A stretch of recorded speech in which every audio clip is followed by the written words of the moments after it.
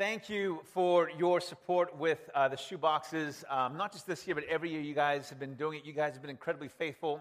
And just to re-echo the challenge to you, last year we raised 300 boxes. And so the challenge this year, we thought, man, we can't just keep tasking everybody out. So the challenge is not for you to produce more boxes yourself, but for you to take that challenge and and challenge somebody else, a friend, a neighbor, a family member, to bring a shoebox in as well.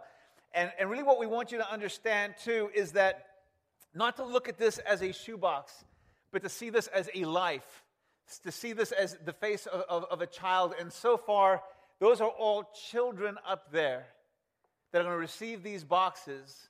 And we know God is going to answer prayers within these boxes. If you've been with us for a while, you've heard the stories on how these kids have been in need and they've needed something, and God's brought to them through a shoebox. And most importantly, many of them received Jesus Christ.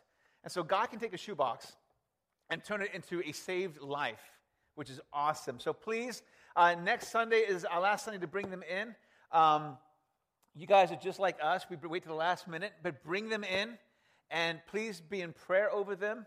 We're going to dedicate them. We're going to pray over them, and we're excited to see what God does in the lives of children. But we want to thank you guys for your commitment to God and to the kids for this project.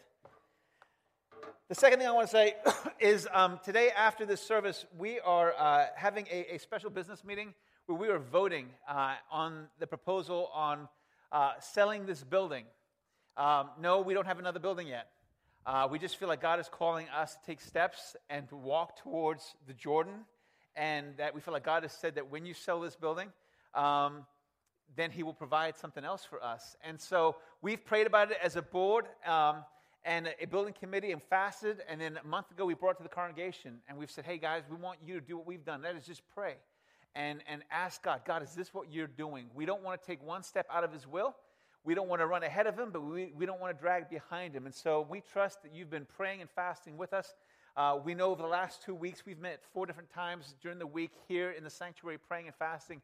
And we're so grateful that so many of you were able to come out and pray with us on that. So please stay behind after second service. I think you have to go get your kids and then come back. But please come. Only members who've been through the membership class can vote. But we want everyone to be here. That doesn't mean that you're any less family. It's just that you haven't gone through the class yet, which we want to encourage you to do when we next offer it. But come and be a part of it. And let's walk this path together. Amen? So stick around after second service. For that. We continue on with Joshua. We've been in Joshua for quite some time, and I think if you're like me, I think I'm beginning to learn so much more about the book of Joshua and what happened than I ever did before. I didn't think I realized how much was in there, and I know there's so much more than what we've even spoken about. But last week, Pastor Rennie spoke to you about the covenanting that took place of the Israelites after they crossed through the Jordan River. So just to kind of back you up to that point real quick, and then I'm going to pick it up from there and talk about that a little bit more and talk about the mission and the purpose behind the covenant and why they were doing that. But again, for those who are just kind of fresh with us and new with us, the Israelites have been wandering in the desert for 40 years because of their disobedience to God. They failed to trust Him when He first brought them to the promised land, and so they end up wandering the wilderness for 40 years because God said, because you didn't trust me, you won't enter the promised land that I have for you. They've all died, and now Moses is dead as well. Joshua and the Israelites, about 2 million of them, are on the east side of the Jordan, looking across this flooding Jordan River into the land of promise, the land of Canaan that God has promised them. But there's this massive obstacle, between them, and it's this flooding Jordan River. It stands between them and receiving the promise that God has for them, and it's terrifying. It's overwhelming. It's huge, and so. After 3 days of camping and honestly just drawing close to God and consecrating themselves to God, they decide they're going to follow God into this obstacle to cross it. And God doesn't give them any instructions until that day where He simply says, okay, follow me. And on that day, they've 2 million Israelites, if they've packed their stuff, they're ready to go, and they're nervous. And then God says to them, all right, you wait back 1,000 yards while myself and the priests, and what we mean by that is, the priests carry the Ark of the Covenant, which represents God's presence with His people, towards this flooding Jordan River. And this Jordan hadn't backed down at all. It was still raging, still flooding. It was harvest time, so this is what it did. And so they just walk towards the water, and the water stays rushing and flooding all the time until they get up to the water's edge. And the minute the priests put their feet in that water, the water stops. That raging flood ceases. The waters pile up a great distance away, and there's a wide path opened up through this impossible obstacle that God opens up for them, and they cross over to the promised land on dry ground. They get to the other side. God's priests and the Ark of the Covenant is still in the Jordan, and God says to them, before this is over, send 12 people back into the middle. You're going to get stones from the middle of this obstacle, and you're going to erect this memorial, this altar for me that's going to declare my glory and declare what I have done here, so that when your children ask you, hey, what's this pile of stones all about, you're to tell them about this miracle. A couple of weeks ago, we talked about the importance of sharing our miracles. You know, God said that this miracle, this Jordan crossing, wasn't just for them. It was for for every generation from here on out. And today we benefit from telling this story about how God moved. We are benefiting from the miracle that was done many years ago with them. And so they do this, they build this memorial, and then the next step is God calls them to consecrate themselves or to recovenant themselves to Him. This is what Pastor Ray preached to you about last week. Like you said, talking about circumcision on Friends Sunday is a great way to invite people to the church, but it's just the way it fell. But this is what he talks about. God says, listen, you've crossed this Jordan River. It's an amazing thing, but now I want you to covenant yourself to me. I want you to renew your commitment. All right? A covenant is basically a pact, an agreement, a pledge. He says, so we've done this together. And so he says, now I want you to covenant yourself, and it looks like circumcision. All right? And circumcision, listen, when you talk about circumcision, that's real personal. Right? I'm just being real. It is what it is. It's in Scripture. That's personal. That's not so much corporate. That's individual. It just is, right? I mean, we need to understand that's how personal. This wasn't a corporate covenant. This was an individual. This was significant to say this is between you, not just you as a whole, but you as an individual and me. This is between us. This is real. And God calls them not just to a corporate covenant, an individual declaration. Man, if you're going to do that as an adult, you've got to be serious about what you're doing. You just have to be. Because, yeah, there's a lot of risk. There's pain. It's a serious commitment. You don't do that out of a cheap commitment. You do something like that, that's a commitment to God. And God says, I'm going to call you to covenant with Him. Anyway, in verse 9 of Joshua chapter 5, I love what God says to Joshua. This is on the other side now of the Jordan. They've crossed over. And God says this to Joshua, today I have rolled away the reproach of Egypt from you. Today I have rolled away the reproach from Egypt from you. He basically says, hey, listen, now the past is behind you. What was on the east side of the Jordan is no longer relevant on the west side. We have crossed something. You've gone from death into life.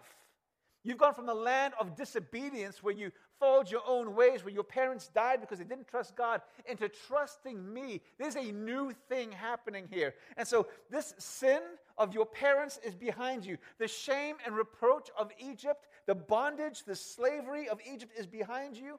You are no longer wandering nomads without a home. You now have entered into the promised land. You're no longer wandering aimlessly in the wilderness, but now there's a new beginning, a fresh start, a new covenant. And so he says, hey, this covenant now, you're going to covenant yourself to me. We're in this together. And so we know, like I just said, this covenant is a pledge, it's an agreement, it's a pact. But as I talk about this, doesn't it have a ring of salvation to it? When you think about your salvation experience, right? Many of us come from terrible backgrounds, terrible sins, horrible things we've done, disgrace, shame, bondage, addictions, whatever the case may be. And then we, in our despair, choose to follow Christ. Maybe we're skeptical, but we choose to follow Him. And the minute we grab hold of Him and we commit our lives to Him, and we latch onto Him, He forgives us for our sins. He takes us from the path that leads to death to the path that leads to life. And then He says to us what? Your sins are no more. I have cast them into the sea of forgetfulness. Right? They no longer exist. Your disgrace of your Egypt, your bondage, is behind you. The shame of that is gone. You will still remember it, but as far as I'm concerned, it doesn't exist. You have passed from it. That is no longer who you are.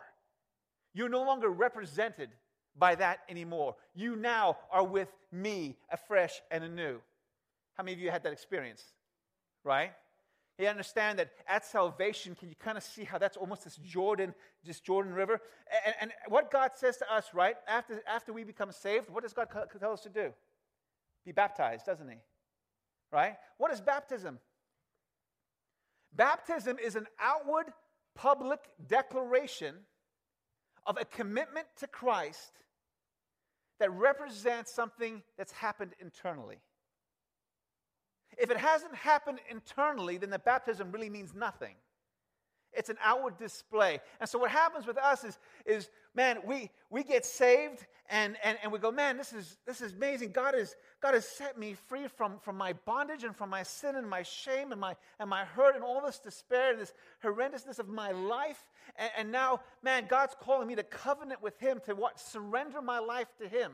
To say, God, I am not my own. And so we come up in the baptism tank, as many of you have stood right here in this tank with me and or somebody else has been baptized, and we will stand here, and you'll be asked a few questions.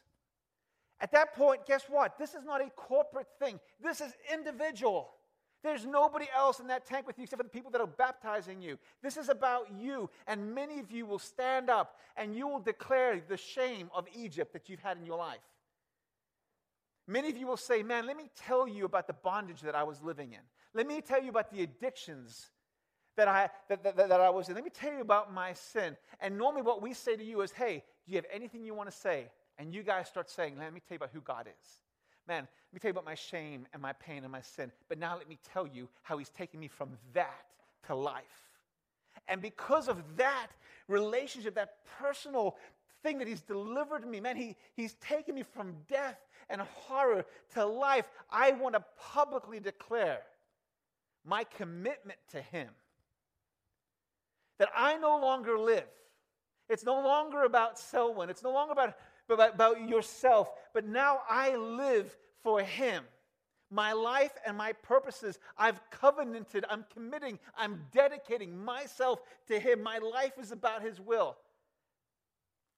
And then we say, based on your declaration of faith, we baptize you in the name of the Father, the Son, and the Holy Spirit, and we take you and we by the shoulders and we submerge you under the water. And that water is symbolic of what? The grave, isn't it? That water is symbolic of death, isn't it? See, and so what happens is, this is symbolically us saying you are dying to self. You are, in order to get to life, you have to pass through death. And so you are dying to self.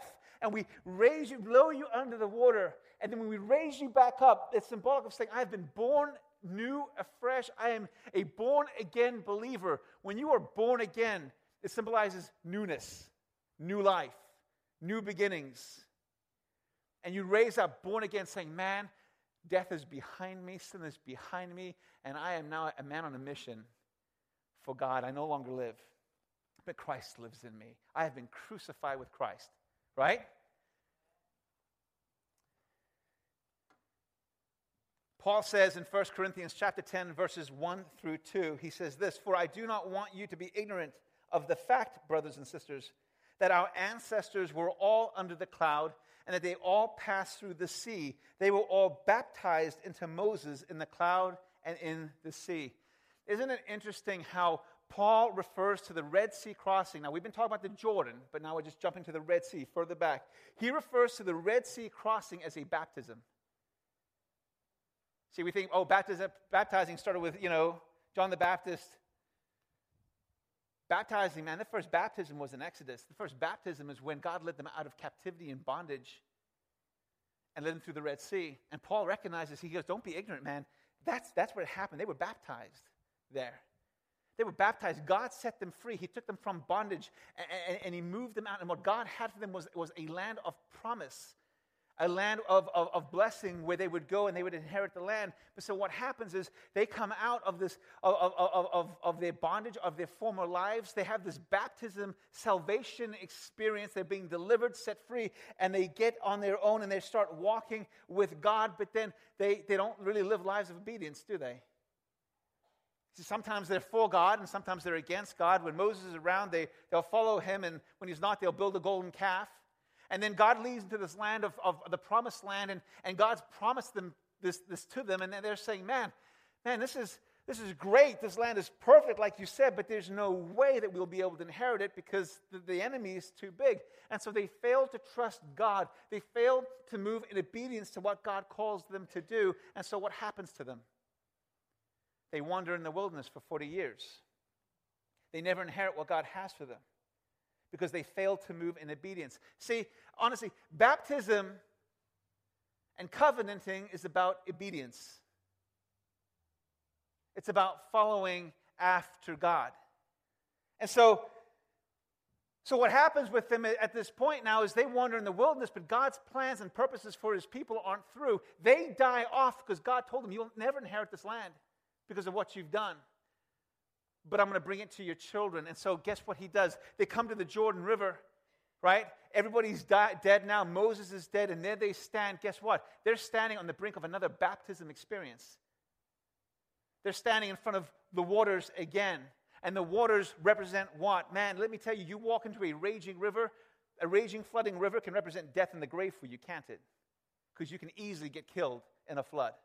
And so they find themselves looking from the land of self, from the land of disobedience, from the land of wanderings, from the land of wilderness into the promised land that God has for them. And in between them is something that looks like death, a watery grave. And the only way for them to get from the land of disobedience to the land of promise is to pass through that grave. And to pass through those waters. And God doesn't take those through. He doesn't take it away from them. No, He brings them to this point again where they have to choose to follow God. And so what I love about this is they decide, okay, they pack their stuff, they get ready to go, and maybe they're terrified. But as they walk towards the Jordan River, God goes ahead of them. They're following God, and God goes into the grave ahead. And the minute God steps into death, steps into this watery grave, it no longer has the power of the grave or death. Why? Because it ceases to exist. Doesn't it remind you of what Jesus has done for us? Didn't Jesus go into the grave ahead of us? Didn't Jesus take our sin upon Him? And Jesus went to the grave, and He went into the grave ahead of us, defeated sin, death, and the grave, and conquered it, and rose again, opening up the ways for us that death no longer leads to eternal death, but now for the Christian, those who love Christ, death leads to life. We pass through death on the way to eternal life with Him. And so we see this happening again. Man, this is baptism experience in the Red Sea. There's this baptism experience in the Jordan. Do you know, obviously, where does John the Baptist do his baptizing? In the Jordan. Where does Jesus get baptized? In the Jordan. You know, Jesus gets baptized in roughly the same area where they would have crossed the Jordan over to the West Bank. Kind of cool, isn't it? Man, there's some smart people that wrote this. And you look at it and you go, man, isn't it awesome that when God calls us to come after Him, He says, listen, I'm going to deliver you. I've got a land of promise. I have a land for you. I'm going to deliver you from the reproach of Egypt, from your bondages, from your shame. And I've got this amazing life for you. Come with me. I will lead you from death into life. And I will take you there. But I want you to give me your life. But I want you to covenant with me. I want you to lay down your life for me. And through your death comes life. Man, that's what we just did. That's what we just celebrated communion, right? Was this amazing parting of the waters where God just defeated it for us. And so God says, listen, you come. I'm gonna set you free, and I'm gonna take you a place you never dreamed. But you need to give me your life. Your life is no longer your own. And He calls us to what? To covenant with Him. Isn't it interesting? We have this baptism experience through the Jordan. They get through the other side. God says, what? Now it's time to covenant. It's time to covenant. It's time for this to become personal. This isn't just a corporate thing. This is about you acknowledging me, he says. This is about you surrendering your own desires, your wills, and your plans for your life and saying, God, my life is all about yours now. It's about your mission and your plans and your purposes for me. And God does the same thing for you and for me in baptism, doesn't he? Right? Listen, there are a whole lot of people that haven't been baptized. They've simply got wet publicly. Do you know why? Because it was never here. Baptism doesn't place you in heaven. All right? Baptism is an outward, symbolic action of something that's taken place internally in you. Unfortunately, I've had people get baptized here. They've come to church. They've said the right things, done the right things. They've raised their hands in worship. They've said all these things. They get baptized, and they declare all the right things, how God's delivered them. They get out of here, and I never see them again. Is that a baptism, or is that simply getting wet? You just got wet. I hope that they turn around, and I hope that they find Christ. But let me tell you something. Baptism without obedience is nothing. Baptism without obedience is nothing. Covenanting with God without obedience is not a covenant. So God calls us so much more than just making cheap commitments. He calls us to say, man, listen, I'm going to set you free, but when you come out, I want you to surrender your life to me. And when you surrender your life to me, then you will walk where I want you to walk. Then you will go where I want you to go. It's not about you, it's about me. It's about my covenant. And so why I said this morning, even in communion, that this is not just the past, it's the present, it's the future, but this is also a picture for us on how we should live. When we celebrate communion, we're celebrating Jesus Christ, who said, not my will be done, but your will be done, and I'm going to die on a cross that others might find you and live, that others might come to God and know God, and they can do it through my death. God calls us to the same kind of lifestyle. That in you and through you, dying to yourself, you might take the light of Jesus Christ and his gospel to those living in darkness. And because you are dying to your own way of doing things, they will actually find Christ. And so this communion that we do actually becomes a picture not just of God's life, but yours. A life surrendered. And so we need to understand that in all of this, right, we get so focused on the Jordan and go, you know what, man, this is so cool, this Jordan River, and they crossed it, and wow, it was awesome. But let me tell you, and I told those who were praying here early this week, for the Israelites, the focus was not on getting to the other side of the bank. I think sometimes if we're not careful, we can choose the wrong things to focus on in our lives. The focus wasn't the west side of the bank. It wasn't just getting there and building a memorial. It wasn't just getting the other side. See, Joshua knew it because Joshua, before they even crossed, was looking at Jericho. He recognized the minute we get across this Jordan, there's a mission that needs to take place. We're not crossing the Jordan just to get to the other side and set up camp. We're crossing the Jordan because God has told us, go and take this land. So there's a mission beyond the west side of this river that exists for me and for us. And we need to be prepared to walk in that. Let me kind of make it a little bit more personal for you too. Your goal in life is not just to be saved. Your goal is not to reach salvation, get your ticket to heaven, and be baptized. This here is not the end all. This is simply the beginning. That's where it starts. See, because what God is saying to you is, man, you've been saved. I've set you free. Now I want you to commit to me. Why? Well, because there's more work to be done.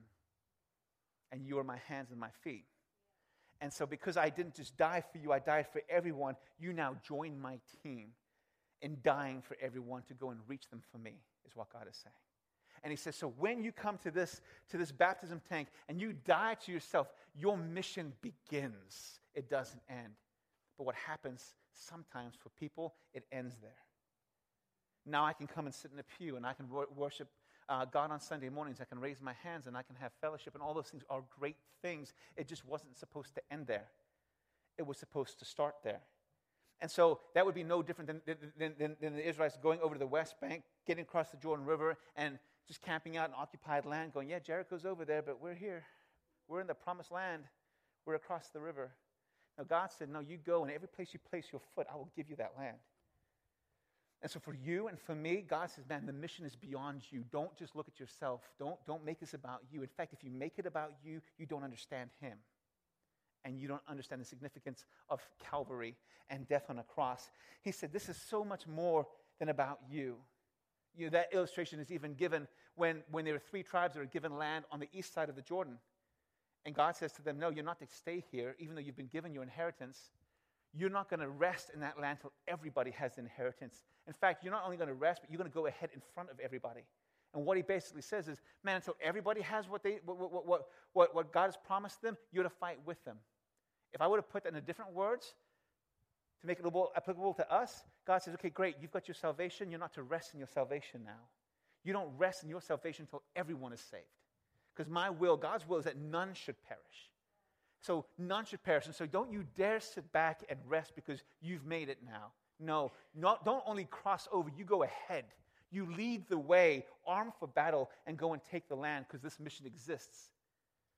See, when we hold back and we don't, we make it about ourselves. We lose focus. We don't understand covenant. We don't understand obedience. And so God calls us to this lifestyle where he says, okay, man, this is what you've got. So they get over to the other side, and God says, all right, man, covenant yourself, and it's personal. It's not just corporate. It is, like I said, I won't go back into that, but it's personal. And this is personal. This is personal. This is about you. It's about you individually by yourself. You might as well just get rid of everybody else next to you in this church and sit right here and get rid of me and put God up here saying, this is about you. This is about your covenant with him. This is about your I don't care what anybody else is doing. They'll answer for themselves. This is about you.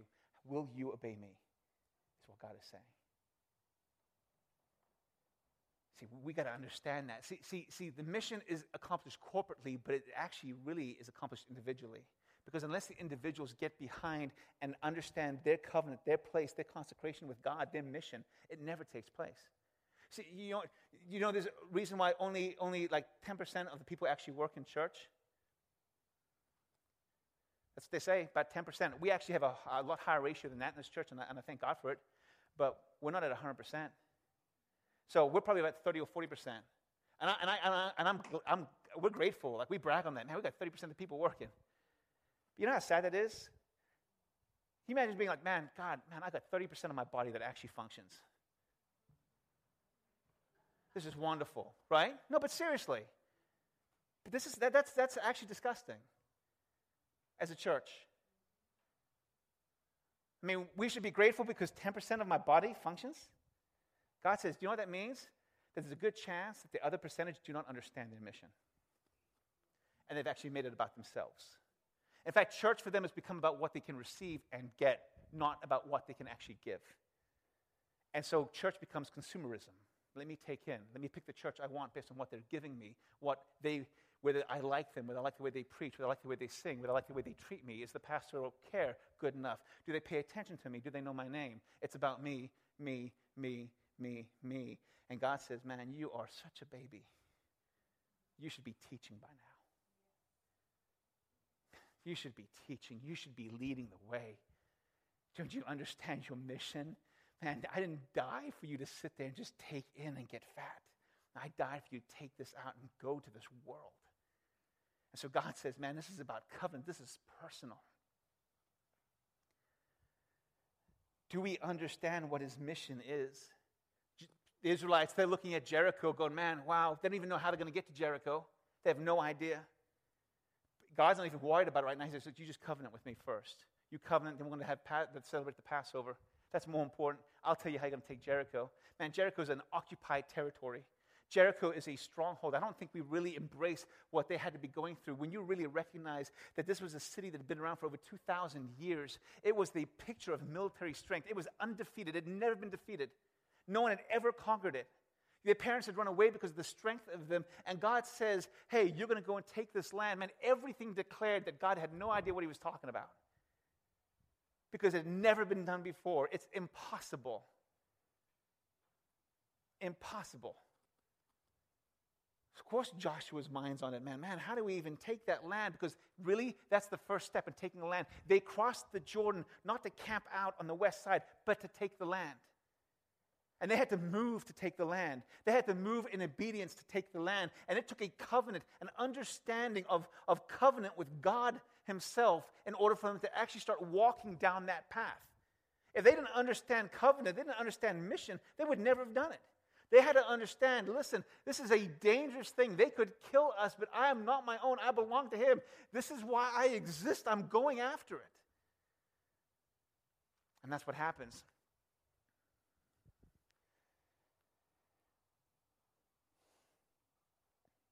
What does that mean for you?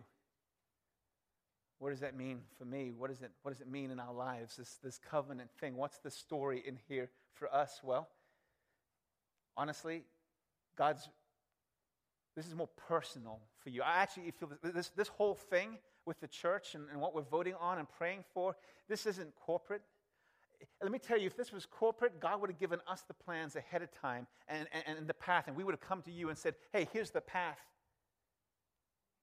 Here's the path that God told us to do, now you just have to follow it. God hasn't done that. God says, no, this is personal. This path will be achieved only if the people in this church make it personal with them. God is saying, this is between me and you. This is like personal circumcision. This is, will you commit to me? This is on you and me. This is what this is between. God says, I want you to set aside yourself for me. I want you to pray and ask me if this is what I'm saying. Don't ask Selwyn, don't ask the board. They've asked you to ask me. This is between you and him. See, we have to understand this as a church. A building will never be our goal.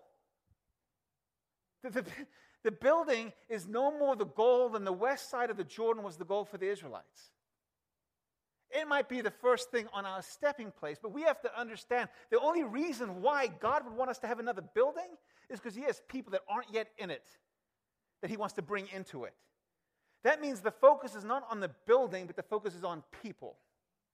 And so God is saying, listen, the byproduct of your obedience to me, even as the Spirit told us this morning, is you're going to need this building.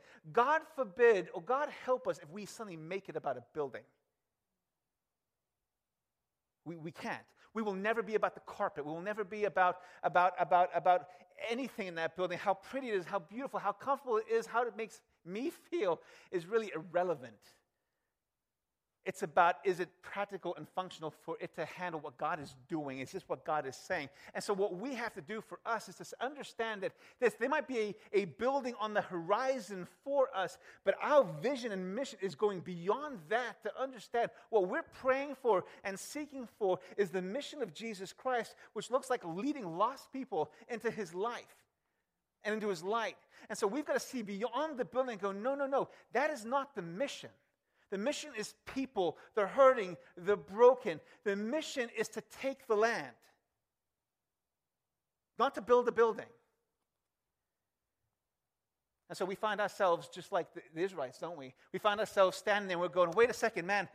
Okay, God, if this isn't about a building, it's really not about me and me feeling comfortable, me having big enough room to sit and not have to sit next to anybody, then this is about you and it's about your mission. Then, man, if your mission is New England, God, that seems a whole lot like Canaan to me. Don't you know? This is not where churches survive in New England. They tell pastors that New England is the graveyard for pastors. They do. If you want to be a pastor and you want to succeed, go south. Don't come here. Don't come here. Churches are declining and they're dying. And the people here, it's not that they aren't Christian. They don't like Christianity. It's not like they're okay with you existing. They'd rather you didn't exist here. They'd rather you go somewhere else. In the South, they may not be Christian, but they're okay with you being Christian. But so when we look at the land that God is calling us into, it's not about a building. He's calling us into hostile territory. He's saying, man, listen, no, understand, this is not about the building. It's about taking the land for God and seeing the lost come to know Jesus Christ. And let me just, you need to understand this, Glad Tidings, that this is personal. This is not about the church as a whole. It's about you. Where the Glad Tidings succeeds in its mission is whether you understand your covenant relationship with him. It's whether you understand your individual mission. You can't make this about anybody else. You can't make this about a board. You can't make it about a pastor. You can't make it about a church body. This is about you. This is personal. And God says, listen, I am calling you to Jericho. I am calling you to the Jericho of the United States, where there are fortified cities. There are stronger people. You are far outnumbered by non-Christians than you are with Christians. You are not popular. Even the ones that call themselves Christians, or maybe Christian by name, that's it. And I am calling you into obedience to take the land. And we can look back and go, man, no one's ever taken New England. God, don't you know pastors die here? Churches decline here. It's a land full of tradition. Man, there's no hope here. And God says, you just move in obedience to me. That's all you've got to do. You just obey me. It starts with crossing the Jordan. Let's get that right. And then it starts with you covenanting with me. But you need to understand covenant. You need to understand dying to self. You need to understand that you aren't the main player in your story. And he says, and when you get that right, let me tell you, then you will move after me. And by the way, let me tell you how you'll take Jericho down. You're going to walk around it and yell. And the walls of this fortified city will come down. Amen? Man, let's not get intimidated by New England. Let's not get intimidated by the people. Let's not get intimidated by our workplaces. We don't have to have the strategy. We have to have the obedience. We have to have a commitment to God to say, God, whatever you say, I'm going. But it starts here, guys. It doesn't start up here. It starts here. It starts in you. It starts in me. Will you commit? See, because each of you have your Jerichos. You're going out. You're going out to Jericho every time you go to work. And maybe even that is an act of sacrifice. Maybe you'd much rather be somewhere else. Maybe you'd rather be a missionary. Maybe you'd rather be a pastor. Maybe you'd rather work in the church. But God says, no, it's not about what you want. It's about what I want. And what I want is for you to take my light here.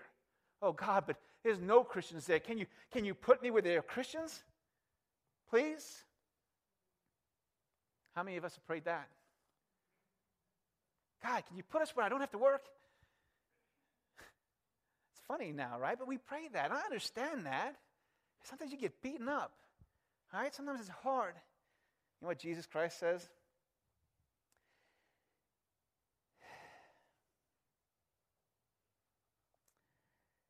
When questioned by the Pharisees, why do you eat and drink with tax collectors and sinners? Jesus answered them, it's not the healthy who need a doctor, but the sick. I've not come to call the righteous, but sinners to repentance. The reason why you're with unbelievers is because God came for them. God came for them to lead them out of darkness. I know it's not comfortable. I know you'd rather be with other Christians. I know it'd be easier. And I get that. Trust me. Sometimes Christians are worse. Trust me, I've been in both. Sometimes like, God, just send me to the secular world. At least they have an excuse. At least they don't claim to know you. Right? I mean, that's the truth. Right? There's nothing worse than working for somebody who claims to be a Christian than they're terrible. Right? We all think it's great. But listen, man, God says, now you're there. That's your Jordan, man. That's your Jericho. Take the land. Oh, God, I don't know how I'm going to do it. You don't have to know how to do it. Just follow me. I walk into death and defeat it. You don't. And if you follow me, cities that have been fortified for thousands of years will come tumbling down when you yell.